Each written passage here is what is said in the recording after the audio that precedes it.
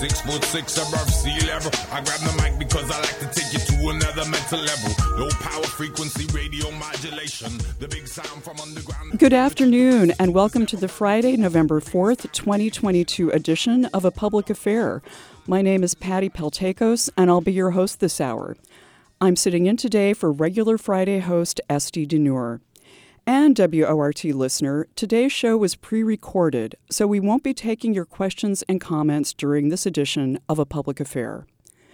On today's show, we'll be talking about food and politics, which can only mean one thing, that today's guest is Marion Nestle. Marion will be talking about her just-published autobiography and, of course, food and politics, Slow Cooked, An Unexpected Life in Food Politics. Marion's professional title is Paulette Goddard Professor of Nutrition, Food Studies, and Public Health Emerita at New York University. Somehow, I don't think that her professional title encapsulates the years of energy Marion has poured into her research, studies, and public speaking about food, nutrition, and public health, and into her writing. Slow Cooked is the 15th book Marion has written or co-edited. Her books include Food Politics, How the Food Industry Influences Nutrition and Health, Soda Politics, Taking on Big Soda and Winning, and Pet Food Politics, The Chihuahua in the Coal Mine. As Marion writes in Slow Cooked, she allows 3 years for each book. That's researching, writing, and then, of course, book production. Many years ago, I worked in book publishing, and I have to say that Marion's ability to produce well-written books on this schedule is phenomenal. As a reader, I imagine I can hear Marion's voice when I'm reading her writing. Marion's writing voice is strong and clear. Marion's voice is strong and clear partly because she is an amazing researcher and investigator. Her background in molecular biology, along with all of her training in nutrition and public policy, are always present in her writing. Marion's voice is also strong and clear because she wants you, WORT listener, to understand and care about what she's got to say about food and nutrition and public health. Marion could have been, and to me in many ways is, an investigative journalist. She follows the money trails that have made such a mess of our food system. And WORT listener, if you don't think there's a lot of money funneling through the food system, well, we've got a lot to talk about. Marion Nestle, welcome to A Public Affair. Oh, glad to be here. Oh, thanks so much for joining me today.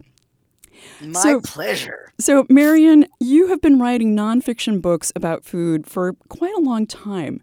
So why did you decide at this point that it was time to write an autobiography? Oh, it's not an autobiography. Wow. The first thing I had to learn was the difference between a memoir and a biography. Memoir. It's a memoir, which means that it's about memory. Yes. It's not necessarily about fact. And in fact, when I'm being really facetious, I refer to it as my first work of fiction. What happened was I moved up to Ithaca, New York, upstate New York, when the pandemic started, to get out of the city. And Ithaca's quiet.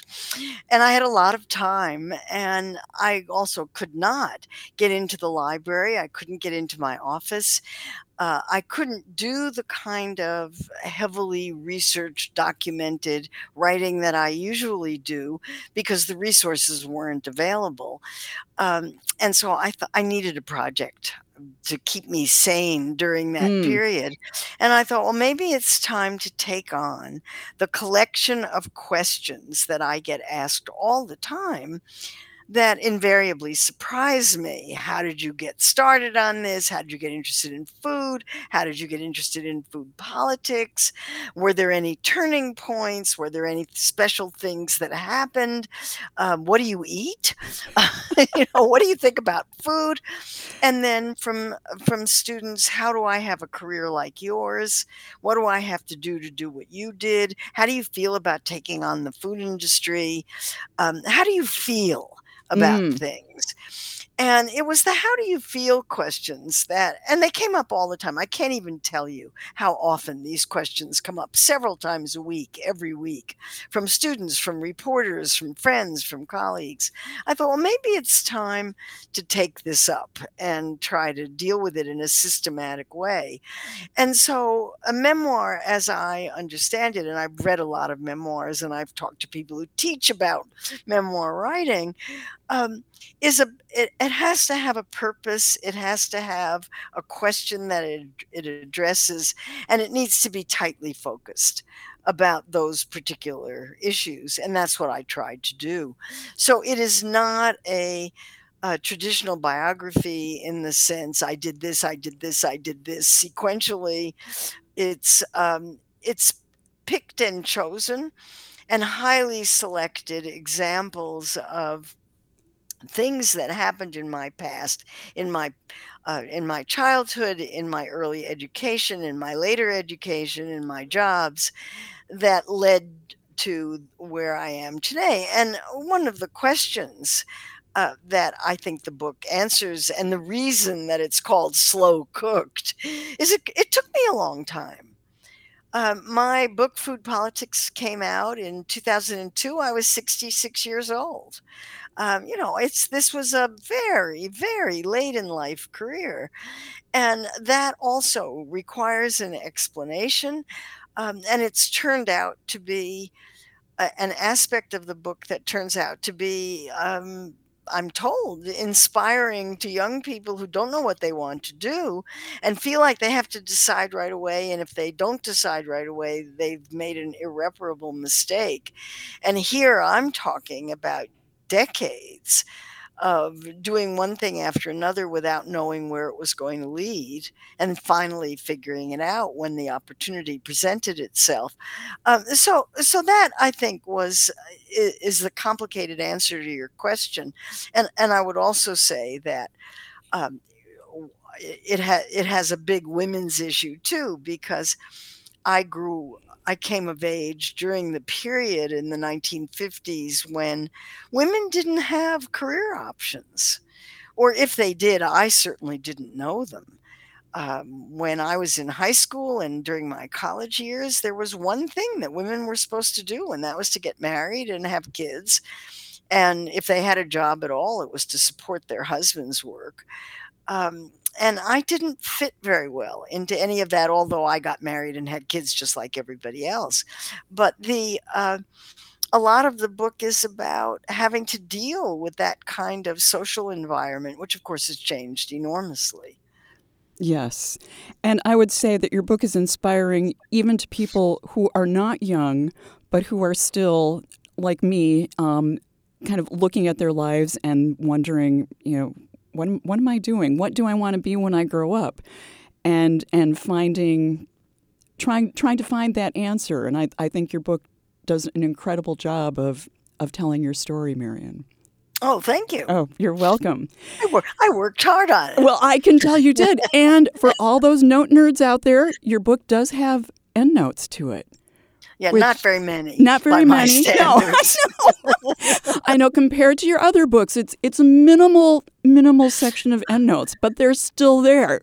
Which I have to admit, I got quite a kick out of it because I thought, wow, she never stops. I mean, no, can't stop. Endnotes here too. So as I was reading your book, I mean, I was really struck by the word choice, which comes up. And you talk about how when you were living this, and I guess as you were living this, because you're still living it, you often didn't know that you had choices. And I think for eaters, and this is something else that I've saw in the book, you write about how, especially when it comes to the notion of choice for the individual eater, the onus of choice is put on you. It's put on you as an eater. And so I was wondering how you think about those two things, especially given that right now there are so many supposed choices that we have when we go to the grocery store. There are aisles filled with packages, and yet at the same time, we live in a society where the message seems to be that if you are overweight, and of course there's a whole issue of what does overweight mean, if you are diabetic, if you can't afford organic, if you can't afford to buy groceries, that somehow it is your problem. It is your fault. It has nothing to do with the greater system out there. So I was wondering if you could just talk to me about that. Well, that's been true since the 15th century poor laws in Great Britain, when the British government first devised laws that were going to govern charity to the poor. The attitude was that the poor were poor by choice, that if they only got jobs and went to work, or became part of the Industrial Revolution or whatever it was at the time, there was no assumption that people were poor because of accident of birth, because they were born into the wrong family, because the tragedy occurred, because they had bad luck, they were victims of whatever the system was. That has never changed.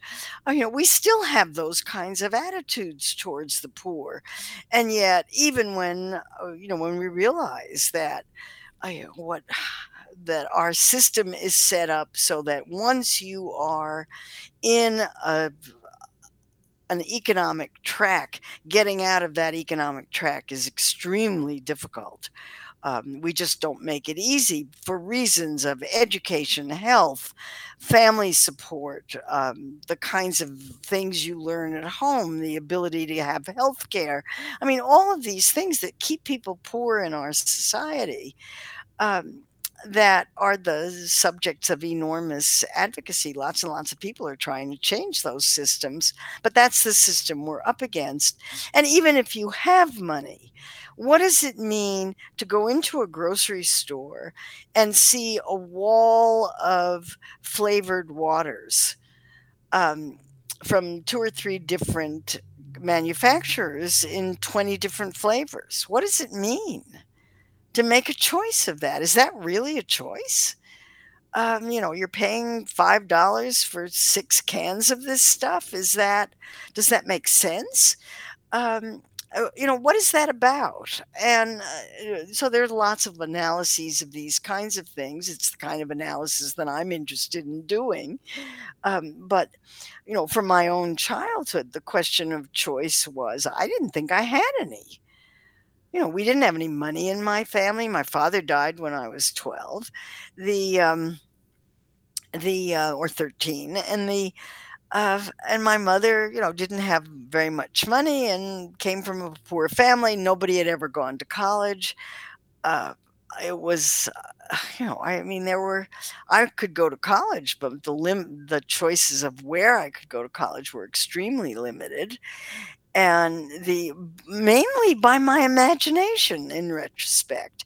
That was one of the discoveries of doing this exercise, was that, looking back on it, I could see that that my feelings about lack of choices were due, first of all, to lack of imagination, and also to the fact that if I tried to break out of the narrow choices that I thought I had, I got slapped down pretty hard.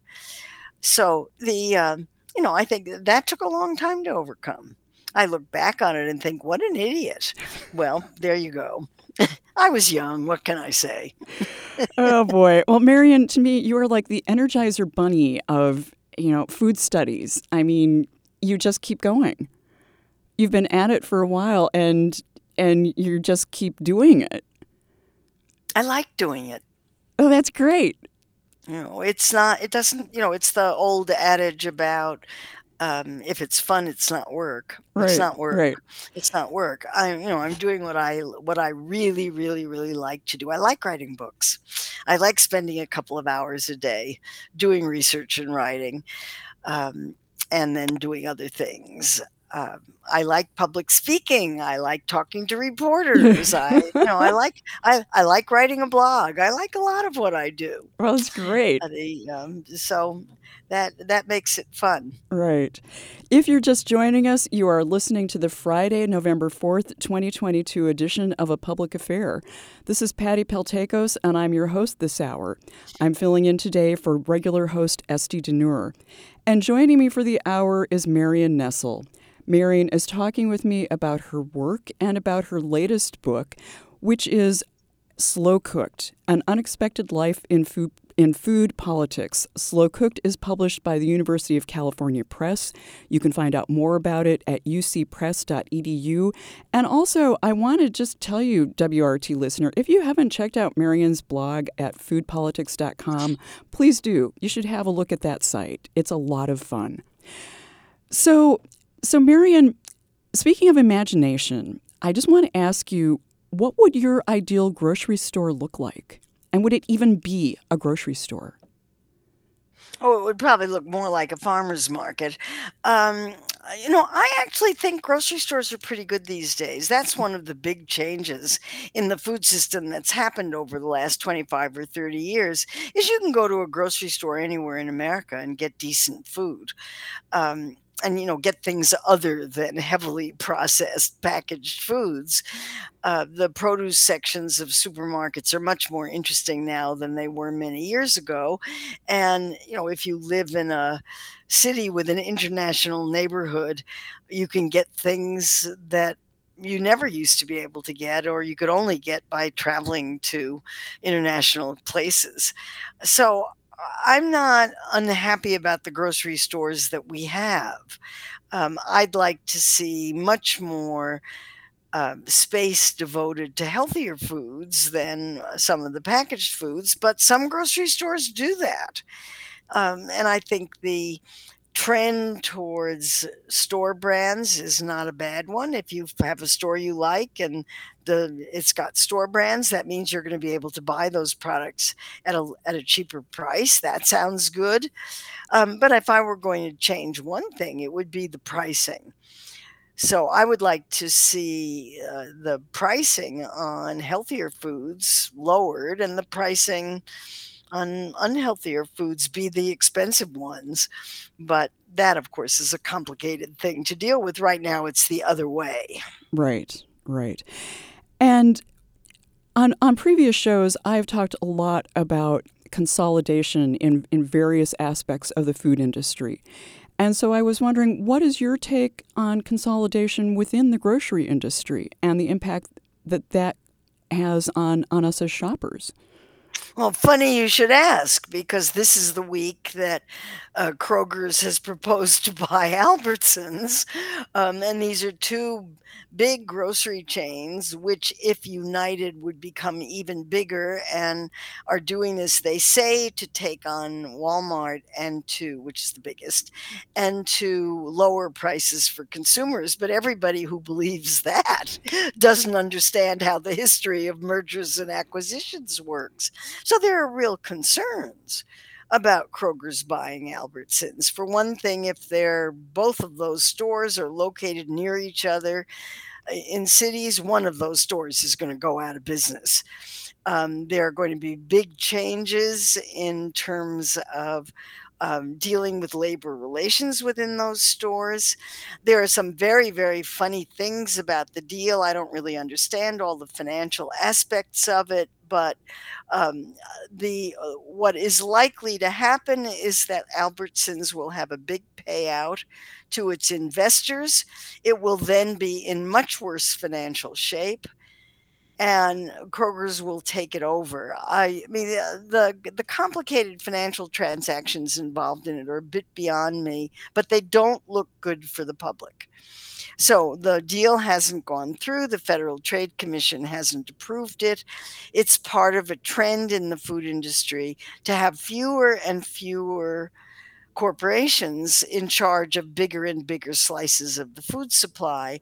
And invariably, this squeezes suppliers. Walmart is famous for forcing suppliers to take very, very little money for what they're supplying, and that hurts everybody all the way down the line.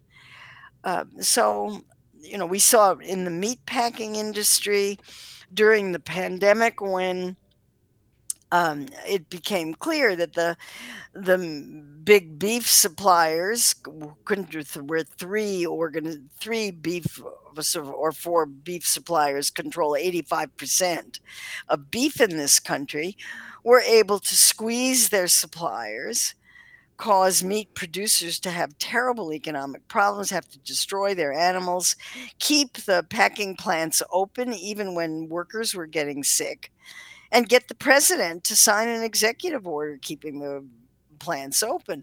I mean, this was real power in action. So we don't have much of a history of monopoly capitalism being very good for the public in this country. And so that raises lots of questions about these mergers and acquisitions. They're part of late stage capitalism, and they're a big worry for people who worry about equity. Indeed. So, Marion, you spent a few years in Washington, D.C., in an office, I believe, in the Department of Health and Human Services. Yes. When you were there? Yeah. And you bring this up in the book, but over here we have the U.S. Department of Agriculture, the USDA. And the USDA is working for the most part with constituents who are farmers, or at least food producers of some sort. Then you have Health and Human Services, which is dealing kind of with the outcomes of everything that happens after the food leaves the farm and is actually consumed by people. And then there's the FDA, which has a role in all of this too.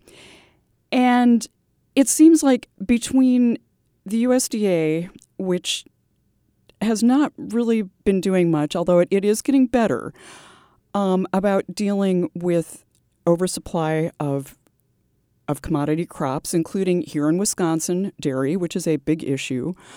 But that there are all sorts of synthetic chemicals going into our food when the food is being produced.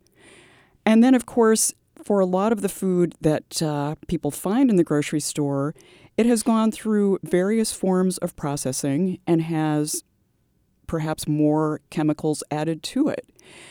So do you think that there is any hope of a dialogue between the USDA, the FDA, and Health and Human Services dealing with the healthfulness of the food that we are eating and the food that is being produced? Well, you're asking a food system question, it seems to me. Food system is the way we answer questions like that these days. Food system refers to everything that happens to a food from the time it's produced, transported, processed, sold, consumed, wasted. And you can't really talk about one part of that without talking about the other part.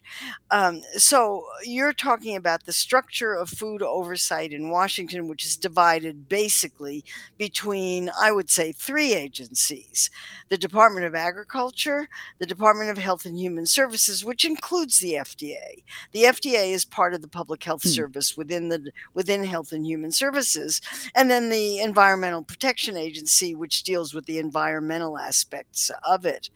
And there have been concerns about the safety of the food supply for decades and decades and decades. The Government Accountability Office has called on the government to try to reorganize so at least food safety, which is mainly divided between USDA and FDA, could be consolidated into one unit that oversees food safety, because the USDA does animals and FDA does everything else, as if they're not interacting with each other, as if animal waste doesn't get on vegetables and cause people to become sick. But for the oversight in general, we're going back to history here. And the history starts in 1906 when Upton Sinclair wrote The Jungle, which as incredible as it may seem, the jungle came out in the early months of 1906, and by the end of the year, Congress had passed two food safety laws, both of which dealt with the Department of Agriculture. And then later, the FDA's piece split off from the Department of Agriculture and went into Health and Human Services. So there's this ancient history that we're still dealing with that doesn't really deal with the present food supply. The Department of Agriculture's function is to make sure there's enough food to feed everybody in the country. And it has become, in many ways, a tool of industrial agriculture. Industrial agriculture means corn, soybeans, cotton, canola oil, those kinds of things. Mainly feed for animals, fuel for automobiles, and not having very much to do with food for people. That needs to change, in my view. The FDA is oversight of foods and drugs. Most of what it does is drugs. Food has always been kind of a stepchild in the agency. It's never gotten the kind of attention or resources that it needs. There's a lot of pressure on the FDA right now to change that. And the EPA very much depends on who's in power, whether it enforces environmental laws or not. So there needs to be some kind of coordination among all of these agencies. That's very difficult to do. At the federal level, there are attempts to do that. There are committees of the FDA that meet with committees of the USDA regularly, particularly around food safety. But without real structural change, it's very, very difficult to do that. There's a big call right now to create a food institute in Washington that would presumably absorb some of the functions of these various agencies, but nobody wants to give it up. And if you look at the Department of Agriculture, for example, because of the peculiarities of history, 80% of the Department of Agriculture's budget goes to food stamps, the Supplemental Nutrition Assistance Program, and only 20% goes to industrial agriculture, with small amounts for other kinds of agriculture. So it's a mess. I mean, it's really a mess, and cleaning it up is not something that's going to be easy or even possible, I think. Oh, okay. So, Marion, do you think that doctors are paying more attention to nutrition and diet now than when you first got started teaching doctors about nutrition? No, that makes me laugh.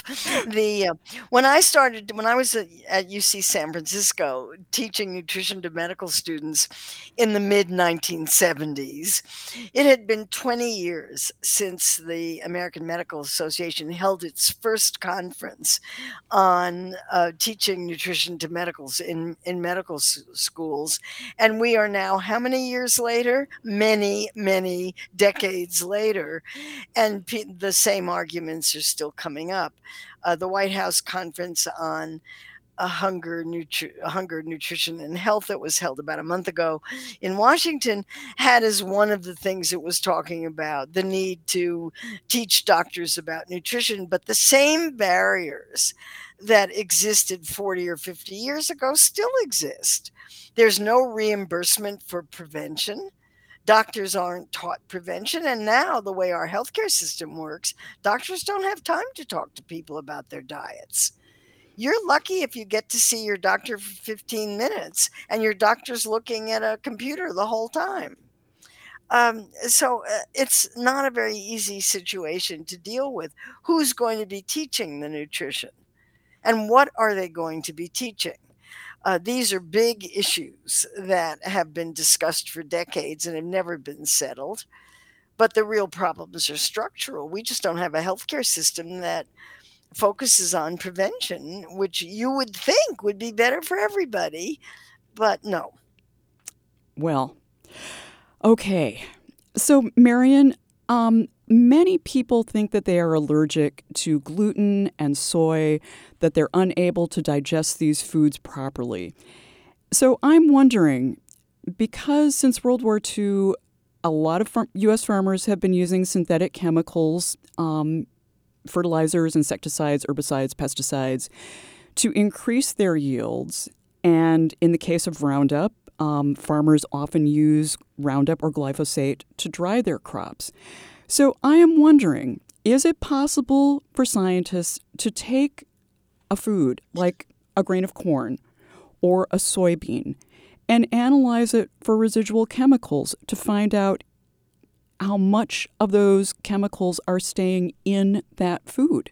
And can you then follow it as the food goes through processing? Yeah, the answer is of course.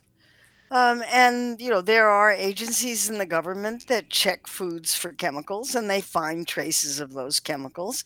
But the big question is, what harm are they doing? Mm-hmm. That is a much harder question to answer. For that, you would need to have a group of people who were, had certain levels of chemicals in their bodies and compare them to people who had other levels of chemicals in their bodies and follow them for a very long time. Those studies are not being done because they're too hard to do, I think. I don't think anybody could. It would be very, very hard for me to think up a protocol that would work in any practical sense when you're dealing with people who are not imprisoned and we're not locked up in a metabolic ward, who are on their own eating all different kinds of things and behaving in all different kinds of ways, and try to run a controlled trial on that. Very, very hard to say. So, whereas it seems obvious that if these chemicals are bad for plants, there's a possibility that they're not very good for animals either.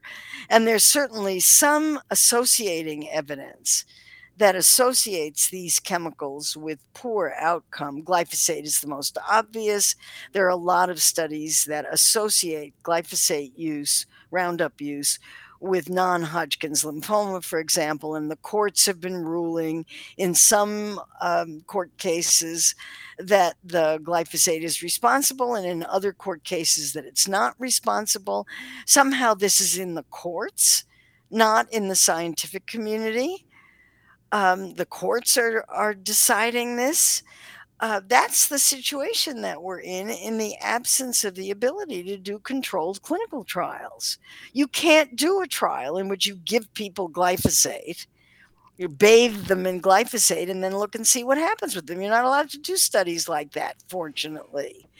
And so you have to rely on circumstantial evidence. There's quite a bit of circumstantial evidence, enough by now, so that some court decisions have ruled in favor of the plaintiffs, who are suing the companies saying that the chemical made them sick. We certainly need less of these chemicals, particularly now that they're not doing as much good as they used to, and now other chemicals have to be brought in to do that kind of thing. I mean, it's very hard for me to believe that these chemicals are good for people, but proving harm has proven to be very, very difficult. And that makes the politics of it very difficult when there are companies that make the chemicals and companies that use the chemicals who feel very strongly that they would go out of business if the chemicals didn't exist. So that's what we're up against. Right. Okay. So from your standpoint as a nutritionist, do you think that people actually are suffering some sort of reaction to these foods in part because of the synthetic chemicals that are in them? I don't know the answer to that question. I know that there are people who certainly there are people who are gluten intolerant and people who are seriously gluten intolerant and have celiac disease. I'm not sure that has anything to do with the chemicals. It has to do with the structure of the protein that's in wheat. And there certainly is evidence that there are more people who are allergic to foods. Particularly, the obvious one is peanuts. When I was a kid, peanut allergy was never a problem. Now, peanut allergy is a big problem. Does that have to do with the chemicals? I have no idea. It's very hard to know. Nobody has any idea why food allergies are increasing. It could be, I mean, you could speculate in a lot of ways. It would be great if we could run tests and test it, but those tests are very, very difficult to do. But there's an easy remedy. If you think you're allergic or sensitive or having trouble with those foods, you can buy organic foods that are going to have much lower levels of chemicals. That's been proven that organic foods have lower levels of chemicals and no levels of some chemicals that are used in other foods. You can avoid eating foods that you think you're intolerant of. There are lots of foods around. We have lots of choices. Right. So I think that's the way everybody does their own experimenting. You're your own N of one is the way. Oh dear, is the way they put it. It's your own N of one. And because you do your own experimenting, you try this, you try that, and see what works. And I'm greatly in favor of that kind of experimentation. If you're somebody who feels like you have a problem with eating certain foods, don't eat them. Okay. Well, there you go then. If you're just joining us, you are listening to the Friday, November 4th, 2022 edition of A Public Affair. This is Patty Peltakos, and I'm your host this hour. And joining me today for the full hour is guest Marion Nestle. Marion is answering all of the questions that I have about food, and I haven't really asked her many about nutrition, but we'll probably get to that too. Marion has also just published a new memoir, Slow Cooked: An Unexpected Life in Food Politics.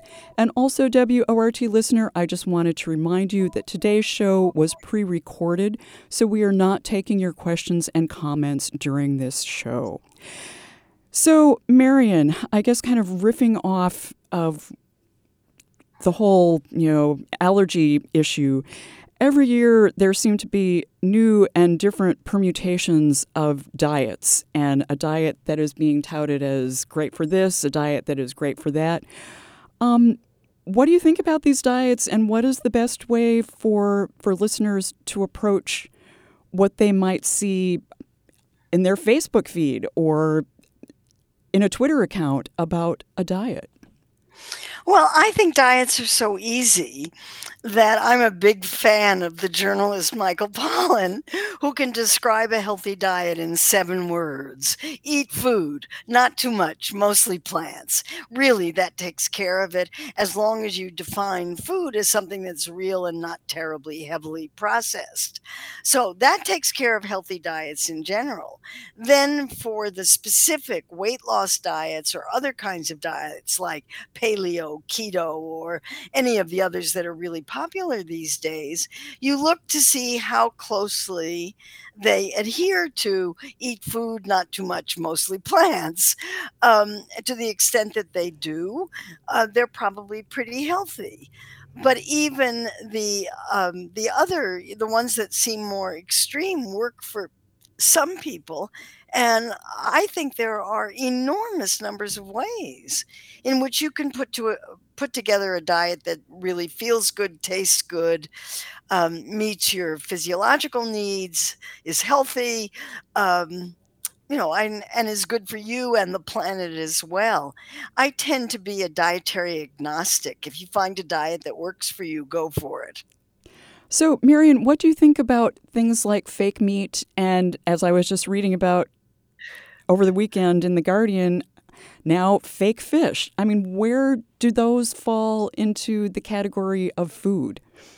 Well, they don't for me. They fall into the category of food-like objects, and that also a Michael Pollan term, which I love using. It's very hard to know what to make of them. There's an argument that they're much better for the environment. And, we have a big problem with there are no more fish in the sea anyway, so that fishing has become entirely farmed, about which there are many, many issues. But these are concoctions of chemicals, often with 20 or more chemicals put together in some kind of, and some kind of meat or fish or cheese or whatever. And I have one of my food rules is don't eat anything artificial. And so they go under the heading, in my mind, of artificial. I'm not interested in eating them. If I'm not a vegetarian, but I lean largely towards a plant-based diet, I don't feel the need to eat an artificial meat. If I want to eat a meat, I'll eat a meat. I just don't feel any kind of need for it. I understand why some people do. As one mother explained to me, now that there are these artificial meats, she can take her kid to a fast food restaurant. But I don't particularly want to take my kid to a fast food restaurant. So they're kind of off my radar. I'm waiting to see how healthy they are. I'm waiting to see how environmentally sustainable they are. Um, I think the jury is still out, but they're off my radar Okay. So, personally. But I'm not their core customer, obviously. well, no, probably not. Probably not. So, Marion, the whole issue of food labeling and packaging seems to me to be one where the consumer has to really spend so much time kind of sorting through packages. And I want to give an example that I went to the grocery store and bought quite recently. I wasn't paying totally close attention, but I do like dried cranberries, and I had bought some at the co-op and saw, okay, they've got organic cranberries, organic sugar, organic sunflower oil. So three ingredients, but of course it's all organic. And I was thinking, well, I usually don't pay much attention because we don't use these very often, but, it's got kind of a lot of sugar. Maybe I should be paying more attention to that. So I went to a different grocery store and I picked up a package, and I admit I was lured in by the packaging of Ocean Spray craisins, 50% less sugar. And I thought, whoa, how did they do that? Okay. And I got the package home, where I spent more time looking at it and read the list of ingredients. Dried cranberries, and in parentheses, cranberries, sugar, soluble corn fiber, glycerin, sucralose. And I said, oh man, okay, so sugar on these is still the second ingredient. And I guess the reason they have less sugar, maybe, is they've got sucralose in them. I don't understand. And then the packaging says refined sunflower oil is used as a processing aid. So we have the one package which has 3 ingredients, including a lot of sugar. And then we have another package which has like 7 ingredients and still what seems like a whole lot of sugar. So what are shoppers to do, and what do you make of this? Well, eat food, not too much, mostly plants. So you want foods with the fewest ingredients, the least amount of processing. Cranberries are tricky because they're very, very, very tart. Yes. Yes. They scream for sugar, and they need sugar. And if you're going to eat them, you've got to eat them with sugar or artificial sweeteners if you prefer. I don't prefer, because I have this food rule: don't eat anything artificial. I want to eat things that my body knows how to metabolize. And I try to keep sugar down to a minimum, but I like sugar and I like the way it tastes. And I just try not to eat too much of it. And I'm someone who is able to do that. And I understand that there are people who are not able to do that. So I'm, again, very sympathetic to the problem, but I try not to buy very much processed food. If you have to sit there and do a deconstruction of the label, you're dealing with a processed food product. And we now know that people who eat a lot of highly processed foods have a highly associated risk of gaining weight, having weight-related diseases such as type 2 diabetes, heart disease, and cancer, are greater risk for COVID-19. And there's one fabulous controlled clinical trial that was done at NIH that shows that what are now called ultra processed foods, which are the really highly processed ones, encourage people to take in more calories than they realize they're taking in. And if you take in more calories, you gain weight. So we know now that these foods are the ones that people ought to minimize in their diets if they're concerned about weight gain and concerned about health. But if you're eating foods that don't have labels on them, you're eating real foods. And if you have the money and the time and the ability to cook, that's what would be healthier for you to eat. And the So, real question is, what about everybody else? right. Well, that's where the arguments come in. Mm. So Marion, what do you say to people who, and I'm sure you've heard from people who tell you, I don't have time to cook. I'm working 2 or 3 jobs. It's just not Mhm. a part of my day. Plus, I don't have the money to be able to afford Right. organic. So what do you tell those people? I tell them to do the best they can. I mean, what else can I do and what else can they do? They have to do the best they can. They have to figure it out for themselves. I mean, I could give lectures about what it's like to cook beans and rice. Those are very easy things to cook. But I'm not telling other people what to do. Do the best you can. Get the vegetables that you like. Get things that your kids will like. Try to vary what you're eating. Try to figure out how you can make your food budget go further. Maybe try to find a couple of hours a week when you can cook things for the entire week if you've got refrigeration and if you've got storage capacity. But I'm very sympathetic to people, especially now when prices are going up so much. Mhm. People have to do the best they can. And I'm not in any position to be judging that from the position that I'm in, where at this stage in my life, I have lots and lots of choices about what to eat, how to eat it, where to eat it, and how much to spend for it. Um, yes, people have to do the best they can, and more power to them. And what kind of help do they need? And I'm happy to help if I can. Mm. So Marion, I've been talking to you about food packaging and labeling, and I read actually on Food Politics, but elsewhere, that I believe it's the FDA is coming out or maybe coming out with a label for food healthy. And I was Yes. wondering, what are your thoughts on that? What do you think about that? And do we need one more label, even if it's Well, for healthy? the healthy idea, it will be different than what's there now. It will be available to packaged food products that meet certain criteria. I don't think it's very important.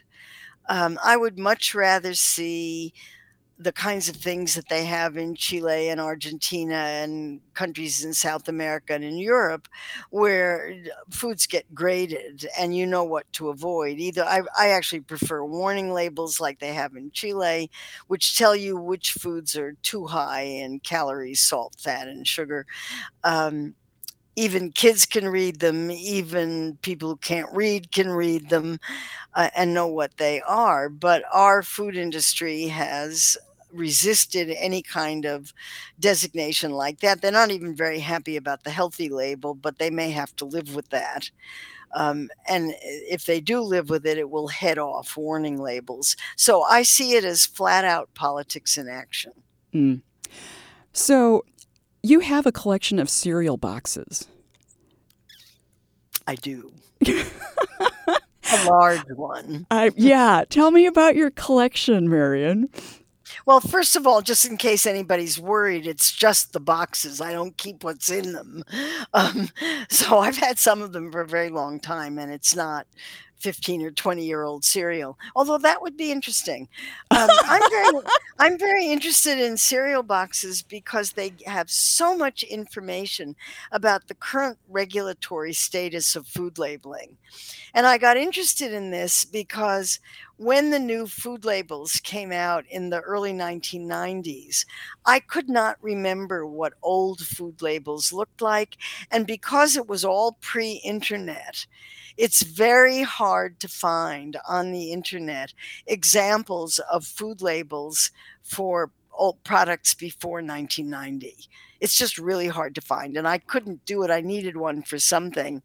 And I ended up through a wonderful combination of circumstances being gifted by Kellogg's a set of facsimiles of 3 different cereals from the time they were first produced until the year I got them. And so I can look back and I want to see the whole box because I want to see not only the nutrition facts information, but also what kinds of things are being promoted, what the health claims are, what kinds of things the company is saying about what this cereal does for health or the environment or whatever. And they're a research tool that I find extremely helpful and very entertaining, and I'm trying to decide what to do with them. Oh, wow.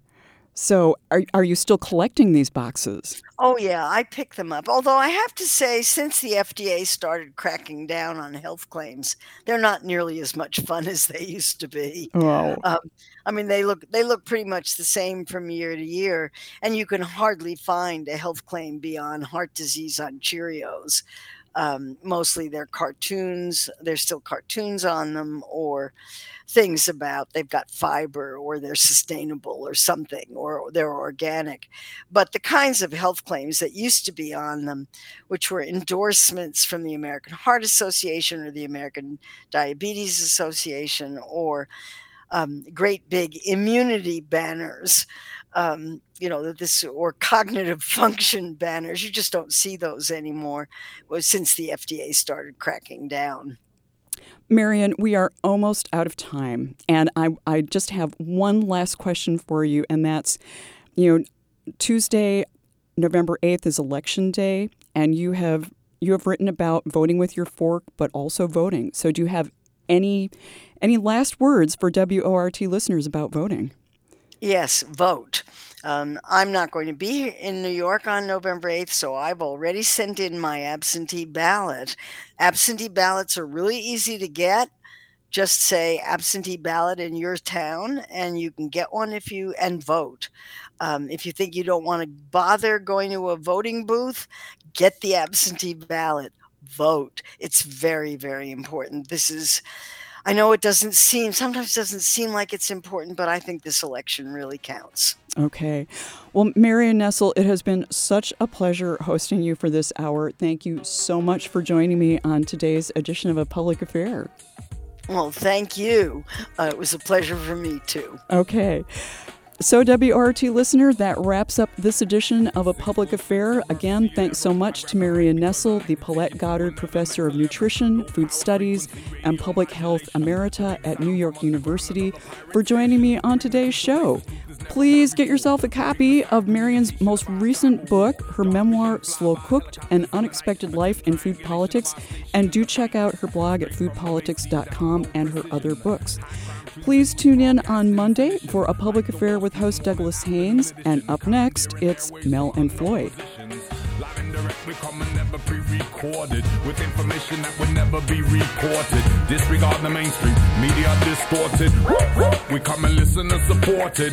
Live and direct, we come and never pre-recorded with information that would never be reported. Disregard the mainstream, media distorted.